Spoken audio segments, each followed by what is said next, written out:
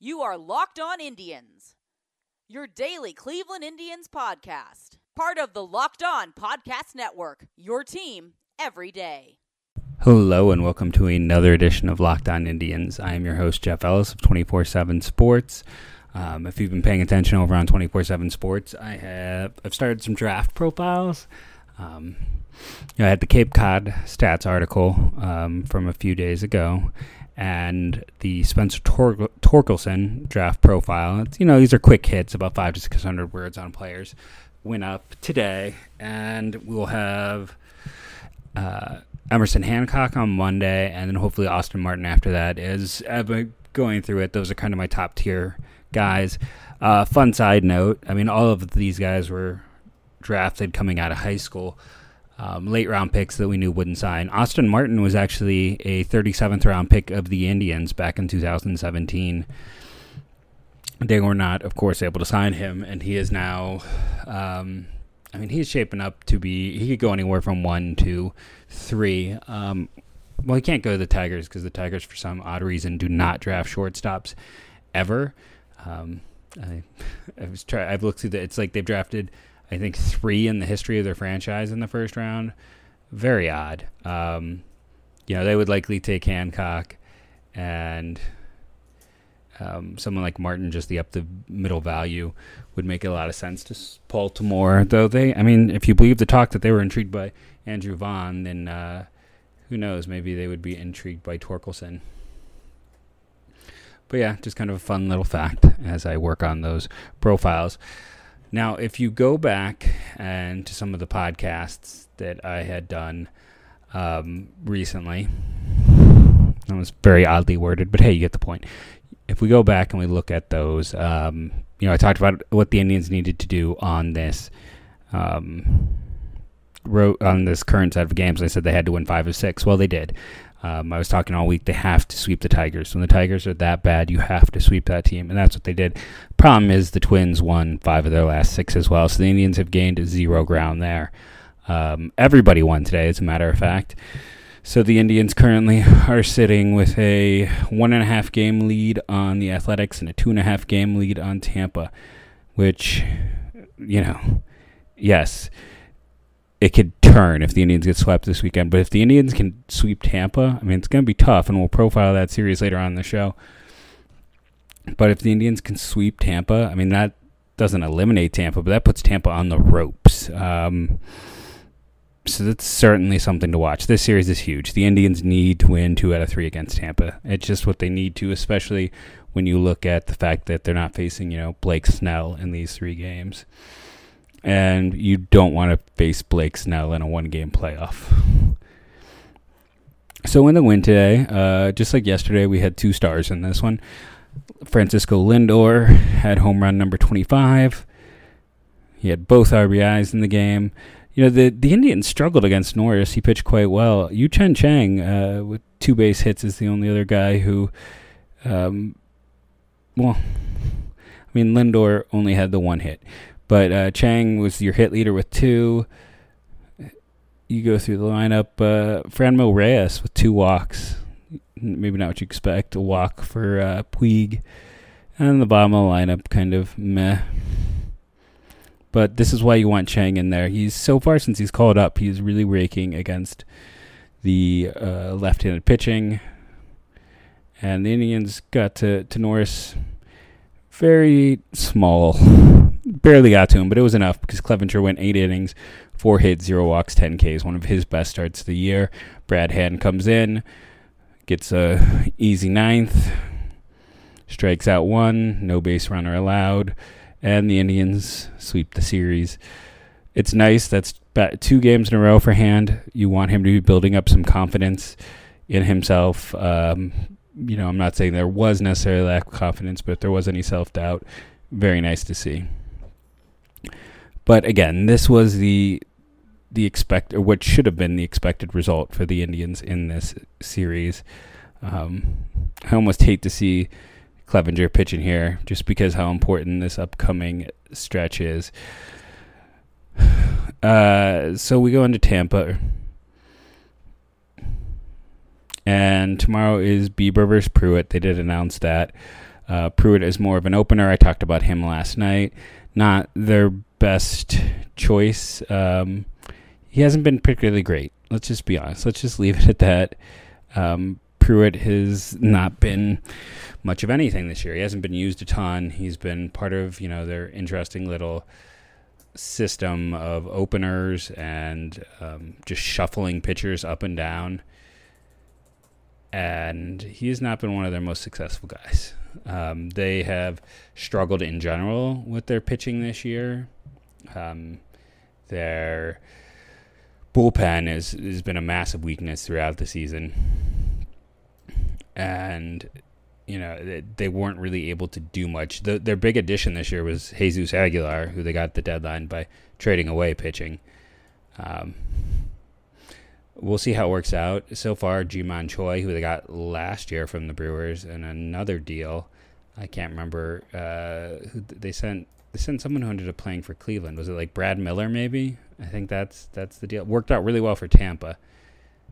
Yeah, Brad Miller and cash. And Choi has been quite good this year. You may not know the name, but he gets on base, and he's on. Maybe he'll get to 20 home runs. It's not like he's a great first base bat, but he's a solid contributor who they got for basically nothing.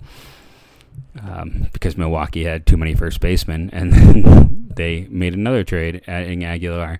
Tampa's just such a smartly built team. Avisail Garcia, I wanted the Indians to go after him. He's really cooled off a bit. Tommy Pham was one of those great heist deals the last few years. Tampa's made a few of those great heist deals. The Chris Archer one stands out recently. Brandon Lowe, who was probably the favorite for the AL Rookie of the Year, has been out for a long time. Yandy Diaz is back on the disabled list. If you haven't been paying attention, he's only played in 78 games this year. He's been unable to stay healthy. Really productive when he's healthy, but just hasn't been healthy. Joey Wendell has really struggled for them after his great year a year ago. Matt Duffy hasn't worked out. They went out and traded for Eric Sogard, and he's been successful, and Jesus Aguilar has been solid. But, just injury bug has hit them hard, and it has set them up in a situation where they've tried a lot of guys out, and they're not at full strength right now. I'm kind of surprised that Nate Lowe isn't getting more run, just because you could put him at DH or first base, and the power is there.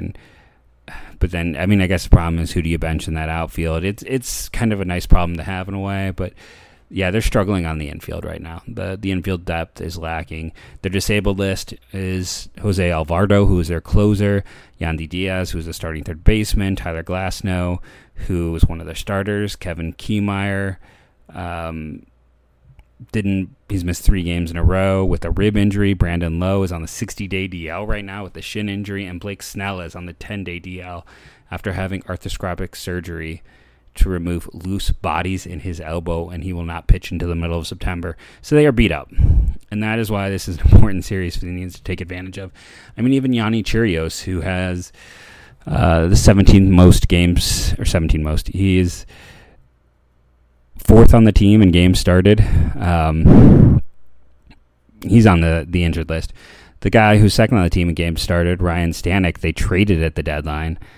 It's an interest that I appreciate their outside the box thinking. Like Adam Kolarek had been a steady part of their, they added Kolarek. That's it, from the Dodgers, I want to say. Was Kolarek might have been in the Stanek deal, on top of my head. I thought they traded Stanek. No, they got Nico Husler. Maybe there was a rumored Stanek deal. So it's the end of the week. It's the second week of teaching. My brain could be just turning to mush right now on the radio. But it just gets down to the fact that this is a team that, excuse me, their pitching is kind of a disaster right now. If everyone's healthy, it's not. Yeah, they didn't trade Stanek. I don't know why they did. Yeah, he got traded to Miami. See, I was right. They did trade Stanek. I'm not insane. For Nick Anderson and Trevor Richards, a pair of, and Jesus Sanchez, who was a really interesting prospect. I was kind of surprised by that move on the whole. But when you look at, Charlie Morton's been utterly fantastic. He's going to be the Sunday matchup. That's the game they are most likely to lose. We go down and we talk about Andrew Pruitt. His ERA plus is an 81. He's been several deviations below standard. He's not been good. Tomorrow's game is the most winnable matchup when you have him against Bieber.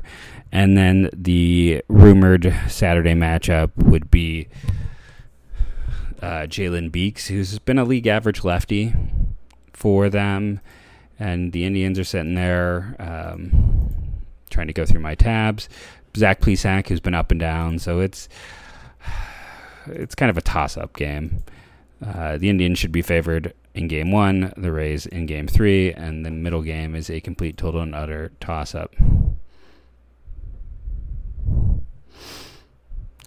But, yeah, it's just interesting because you look at this Tampa team and on Baseball Reference, which is what I've pulled up, and it's, top 4 starters, Charlie Morton, Chirios, who's injured, Snell, who's injured, Stanek, who's traded.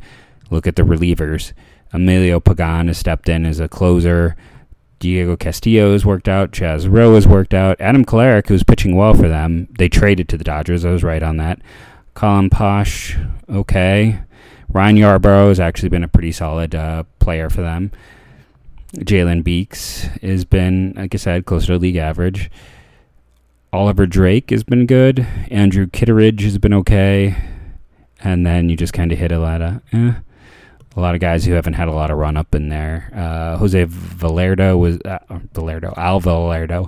was their closer, but he wasn't even league average. So the pen needed some help. Pagan has been able to hold down that position. The Indians have to hope they can get into that pen early in that series because that's going to be how you beat the Rays. Something you can't beat is the deal over there with our good friends, BlueChew.com. Their deal is you go to BlueChew.com, use that promo code MLB, and you get a free trial. You're going to have to pay the $5 in shipping because they can't take a loss, but this is a great opportunity. If you've ever been curious, if you maybe just want to try out and see what it's like to get a little bit of help, this is a pill. You just pop it in, you chew. Since you chew it, it gets your bloodstream quicker, allows you to do what you want to do quicker. Same active ingredients as Viagra and Cialis. BlueChew.com. Promo code MLB. Give it a whirl. Give it a try. They have been our awesome sponsor for months and months now. And we are back. So now that we've did kind of a long preview on the Tampa series, we talked about what had happened for the Indians versus the Tigers. We talked about some other, fun stuff. I quickly wanted to dive back into that 2017 draft just because, it was a mixed bag. We mentioned Austin Martin in the 37th round and how he's one of those guys who got away. Man, Cole Turney, there's a name I hadn't thought about in a while.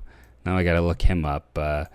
Looking at the list. Another guy from that draft, by the way, Asa Lacy, who the Indians took in the 31st round out of Tivy High School, which was, I wondered at the time, I was like, oh, it's the same place that Johnny Manziel went to, but don't hold it against him. He could be a potential top 10 pick. So the Indians took some interesting prospects, but did not sign them. I mean, and that's nothing against them. They were just unable to. So Cole Turney was one of those guys who was like pretty highly ranked for me when he went into this class. Bryce Bonnin and Cole Turney were like two of the big recruits that Arkansas got. And they both ended up leaving. I'm trying to figure out when this was, if this is the same point where they lost Jackson Rutledge, who became the first-round pick this year. He ended up going to a junior college, and Bonnin, who was this reliever and shortstop, but mostly a pitcher, ended up, I'm trying to figure out where he went up. I'm going to actually pause this because this is kind of an interesting story to follow. And I'm back, and I can't believe that I forgot that Bryce Bonnin ended up transferring over to Texas Tech. That's a very good team, and he was a starter for them for most of the year. So it's worked out for Bonin. He'll get drafted, but Cole Turney is one of those guys I feel bad for just because he's ending up at Sunjac Athletics or San Jacinto College is a good JUCO, but it's kind of that story about just be aware and know you don't want to overplay your hand, and when the money is offered, take it and run. So this draft in general, like I said, it's an interesting one just from the perspective of we've seen several late picks where the Indians did scout well, but they knew they couldn't sign him. The first pick they had was Quentin Holmes, who went in the second round, 64th overall, and he's a non-prospect for me at this point with the performance. I thought it was an okay pick at the time, but was not my favorite. There are a lot of guys on the board I liked more, but I mean, he did fit their model at the time to a T. They took Tyler Freeman in comp round B. I disliked the pick, and I'm a moron. He's been excellent. Jonathan Rodriguez in the third round, one of the youngest players in the class, still a work in progress. I'm not going to give up on someone that young yet. Ernie Clement, already in AA, future utility guy. Austin Wade hasn't really worked out. Mike Rivera hasn't really worked out. Kirk McCarthy, still a chance for left-handed reliever. But here's where we get a little more interesting. So when we get down to it, yes, they blew their first pick, which is a second rounder. They didn't have a first rounder for signing Edwin Encarnacion, and then a lot of these early picks, it's like outside of Freeman, it's backups and swings and misses. 8th round, Eli Morgan Gonzaga, top 10 prospect, likely for the Indians. 9th round, James Karinchak. We've talked about him. Highest ceiling of any reliever in the Indian system. 10th round, Jesse Berardi, St. John's. He was starting to kind of reestablish himself before he got hurt. 11th round, Matthew Turner. We talked about the lefty who pitched well in Mahoning Valley and has been moving up the system. Oscar Cerritos in the 14th round. I feel like they were unable to sign him. Top of my head, he was a pretty big name prospect, and he ended up at Georgia Tech and then was dismissed for the team. He was their starting third baseman and was dismissed for the team for violation of team rules, which is a pretty serious deal. That typically does not happen to starters. So I don't know. Maybe the Indians would reconsider him. Maybe they won't. I think they would reconsider Cole Turney, and that's a name I would definitely watch just because they like those players they can kind of put back together. 15th round, Kyle Nelson, left-handed pitcher, UC Santa Barbara. Best left-handed pitcher in the Indians upper minors. There's a lot of guys. Pedro Alfonseca is kind of fun in the 17th round because they redrafted him a year later. Jonathan Tini is a 20th rounder, right-hander from San Diego, who's kind of an interesting pitcher for the Indians. Tommy DeHunis, the right-handed pitcher from NC State, who I believe they traded, right? Wasn't he used to acquire something at some point? Am I wrong? Yeah, he's in the Houston Astros system now. So I can't think what trade the Indians and Astros would have made. I know whenever I do this, that was the James Hoyt deal a year ago. Okay. But, Trey Gant, Ohio State, a name you would know. Round before that, Michael Hendricks, left-handed pitcher, Michigan. So they went Michigan and Ohio State in back-to-back rounds. Casey Opitz was an Arkansas recruit, just like Cole Turney, and interesting catcher for them. And we'll see what he does this year. He was, catchers always tend to take longer. Talked about Zach Draper's potential as a lefty. Mitch Reeves has been an organizational soldier. And then it's, Cole Turney, who was a top 50 prospect in that draft at one point. Spencer Strider was an interesting right-handed pitcher from Tennessee. Jose Argenio was an interesting pitcher who they couldn't sign. Austin Martin's going to be a top 5 pick. Really interesting draft for the ones who they drafted and couldn't sign, and then for their success really in those later rounds. I mean, Morgan, Karinchak, Nelson, that's a pretty good return on investment. So yeah, writing that piece on Austin Martin kind of inspired me to go back. It's sometimes fun to look at these. I find it very fun because done a lot of work over the years on this because I find it fun, on these old drafts and kind of seeing what the Indians have done and haven't done. And the 2017 draft, I definitely think in the rearview mirror, you're going to give an A+ grade to, just because, I mentioned those four. You throw in Turner, you throw in Freeman, there's a few more potential guys. And if you're getting mad about the guys they didn't sign, then you just don't understand the baseball draft. You draft, the Indians this year didn't do it, but we've seen that, where you draft guys because it is your one chance to talk with them, to get to know them a bit before you lose that opportunity for a few years. I want to thank everyone for listening. We have another week in the books. Huge series against Tampa this weekend, so keep your eyes peeled. Watch those games. It's going to be fun. It's a playoff weekend, pretty much. As always, thank you for listening, and go Tribe.